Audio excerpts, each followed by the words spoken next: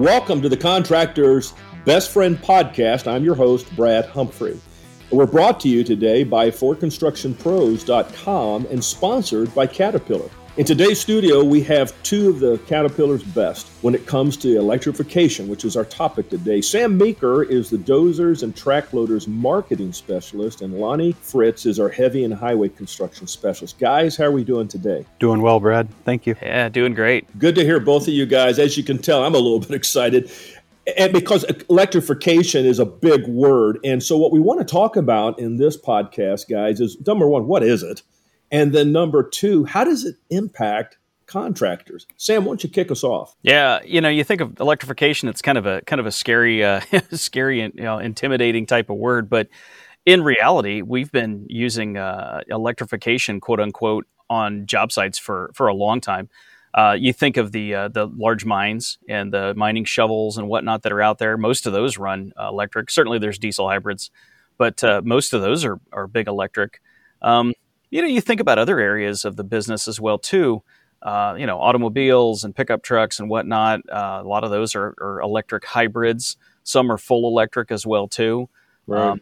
I know ports, a lot of the ports and whatnot, they've got electric cranes and electric clamshells that they use out there. So it isn't something that's completely out of our industry to think about electrification of vehicles and whatnot. So you think about the type of equipment that we have on job sites, and it's definitely not out of the realm to be thinking about electric. For example, obviously what we're having nowadays is the D6XE, the old D7E, 988K XE wheel loaders. Those are electric drive type of machines, and definitely something that we see on job sites, providing the benefits of lower fuel consumption and more productivity, and long-term maintenance and repair improvements as well too. So there's tons of advantages to it, and definitely something that we're seeing on job sites nowadays. Well, and to add to that, on a very much smaller scale, are things like wireless tools and those kind of things, which we've been using for years now. So you're right from that standpoint. This isn't anything necessarily new. Lonnie, how do you see this from your perspective, especially in dealing with the heavy and highway construction guys, but also just the contractors? Yeah, a lot of advantages, and like I said, electrification is a long word, but there's with that it's an older territory, but a newer territory. As Sam mentioned, electric rope shovels, semi-permanent or stationary, with fully electric power going to them, has been around for quite some time. So, how do we define this long word? And really, it's just making a machine or product system operate, using electricity when it did not before, and it really comes down to sustainability and what it means in the industry, with the zero emissions and less fuel burn and increased power density like we've seen in the D6XE. It's not uncommon for contractors today and our very own customers to have to prove emissions, to have to repower machines like a scraper for emission reasons depending on the areas they work.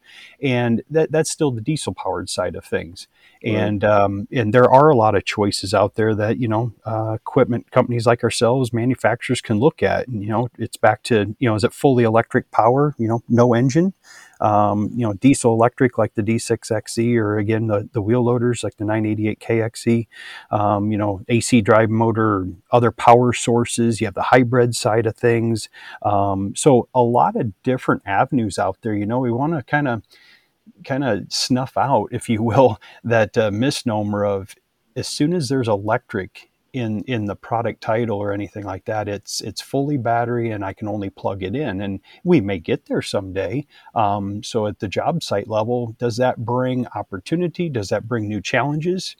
You, like myself, Brad, I'm sure you had to run temporary power, to your remote job sites for field office trailers. And, you got to make the old fax machine back in the day power up and work, So, is there power that gets brought in, and you have a lot of those plug-in stations. So those are how things will be evolving. But the first and foremost thing here is all the great value drivers, again, of increasing productivity levels, driving down that fuel bill, which is your operating cost, and all those other things. And, we've been there. We have it from the littlest of mini excavator like the 300.9 that you connect to a power unit with a cord. Again, it's evolving for all the good reasons. What the customer's going to again get in fewer moving components, increase productivity, and making a greener environment.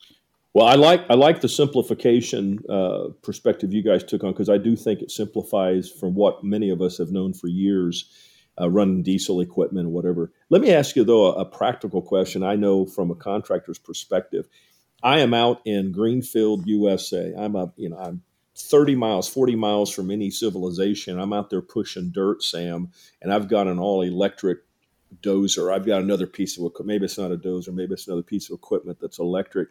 I mean, am I now going to? I didn't put in my estimate to bring a generator on the job site. But is this something we may have to face that as a contractor? I may have to bring some additional efforts to bring some power to the units to charge them at the end of the day, or can you speak to that at all? Well, I mean, you kind of think about what electrification is and how it can benefit different job sites.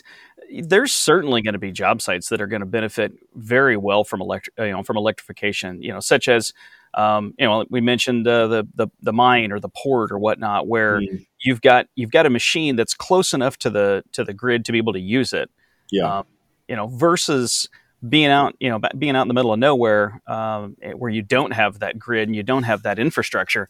That's where a lot of our design in machines has been making sure that the tractor or the wheel loader or the excavator is going to work where our customers work, right? So, and that's where we have to come up with maybe some different solutions. That's kind of where something like the D6XE, right? It's a diesel electric, so right. It still uses diesel fuel, right? It's not plugging into a generator, big batteries, right. plugging in at the end of the day. It doesn't do that. It still uses diesel fuel.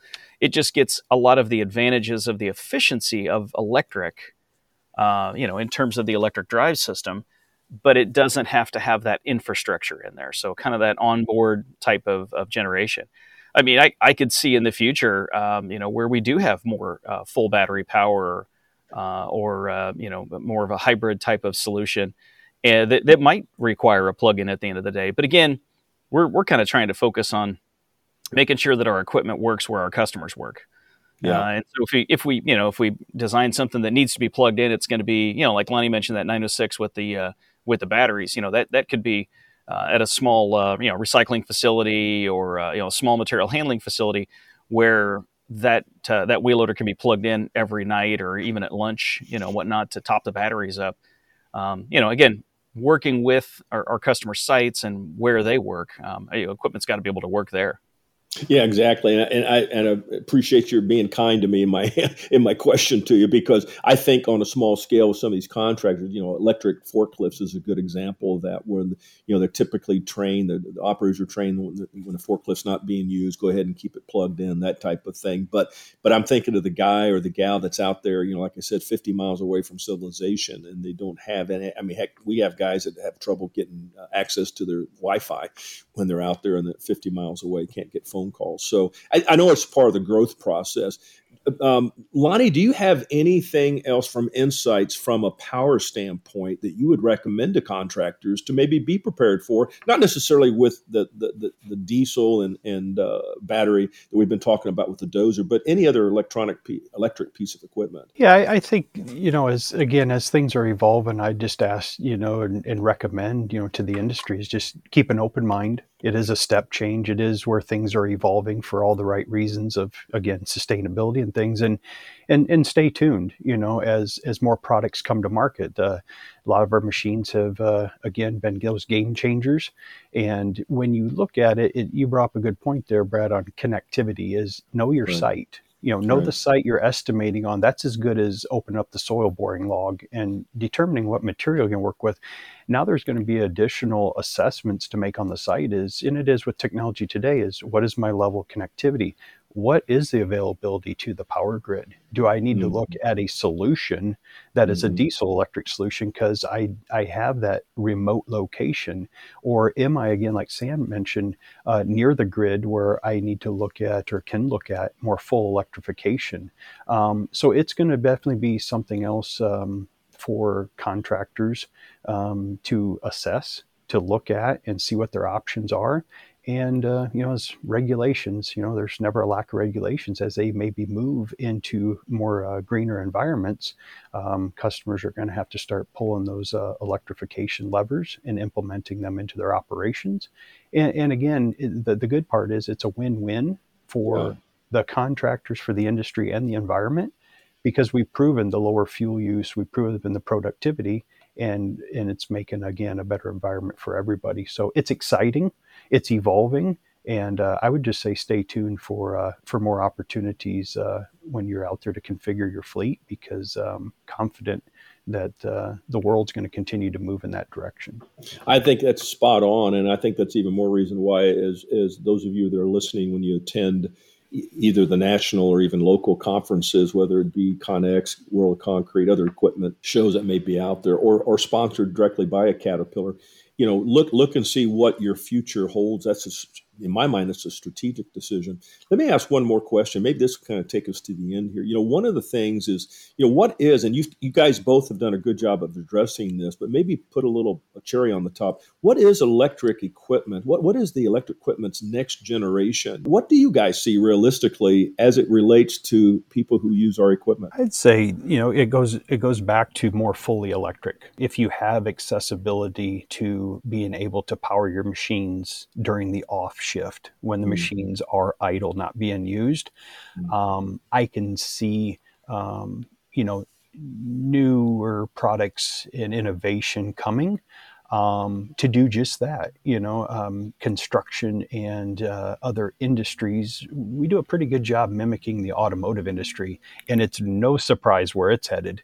Yes, that's right. With fully electric. Right. So it is, in my opinion, again, for all the right reasons, that the industry will see more fully electric products and purchase opportunities as they bring those and implement those into their fleets. I agree with that. Yeah, Lonnie, I think I would kind of agree with that as well too. I mean, if you think about why electric, right? Why do we want to do electric?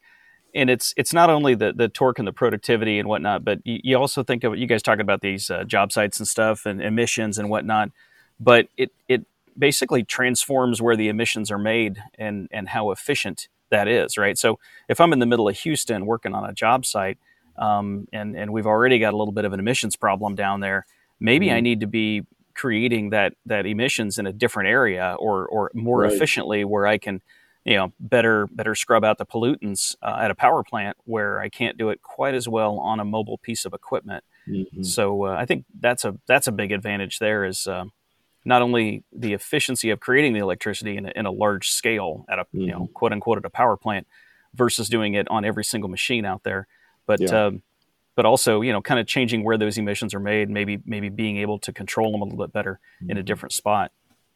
I agree. I think both your guys' comments are just so appropriate for what we're doing. And just from a practical level, for a contractor, the optics of a smoky machine on a job site, especially where maybe in a residential area or a high industrial area, versus an electric piece of equipment that's not kicking out all of that exhaust. The optics are totally different, and it might even change a lot of people's perspective about construction in general, to be honest with you. But optics are a big thing. You're right, because we have a lot of customers that like that D6 XE dozer, because it is electric drive, and sometimes it is just the optics. Yeah.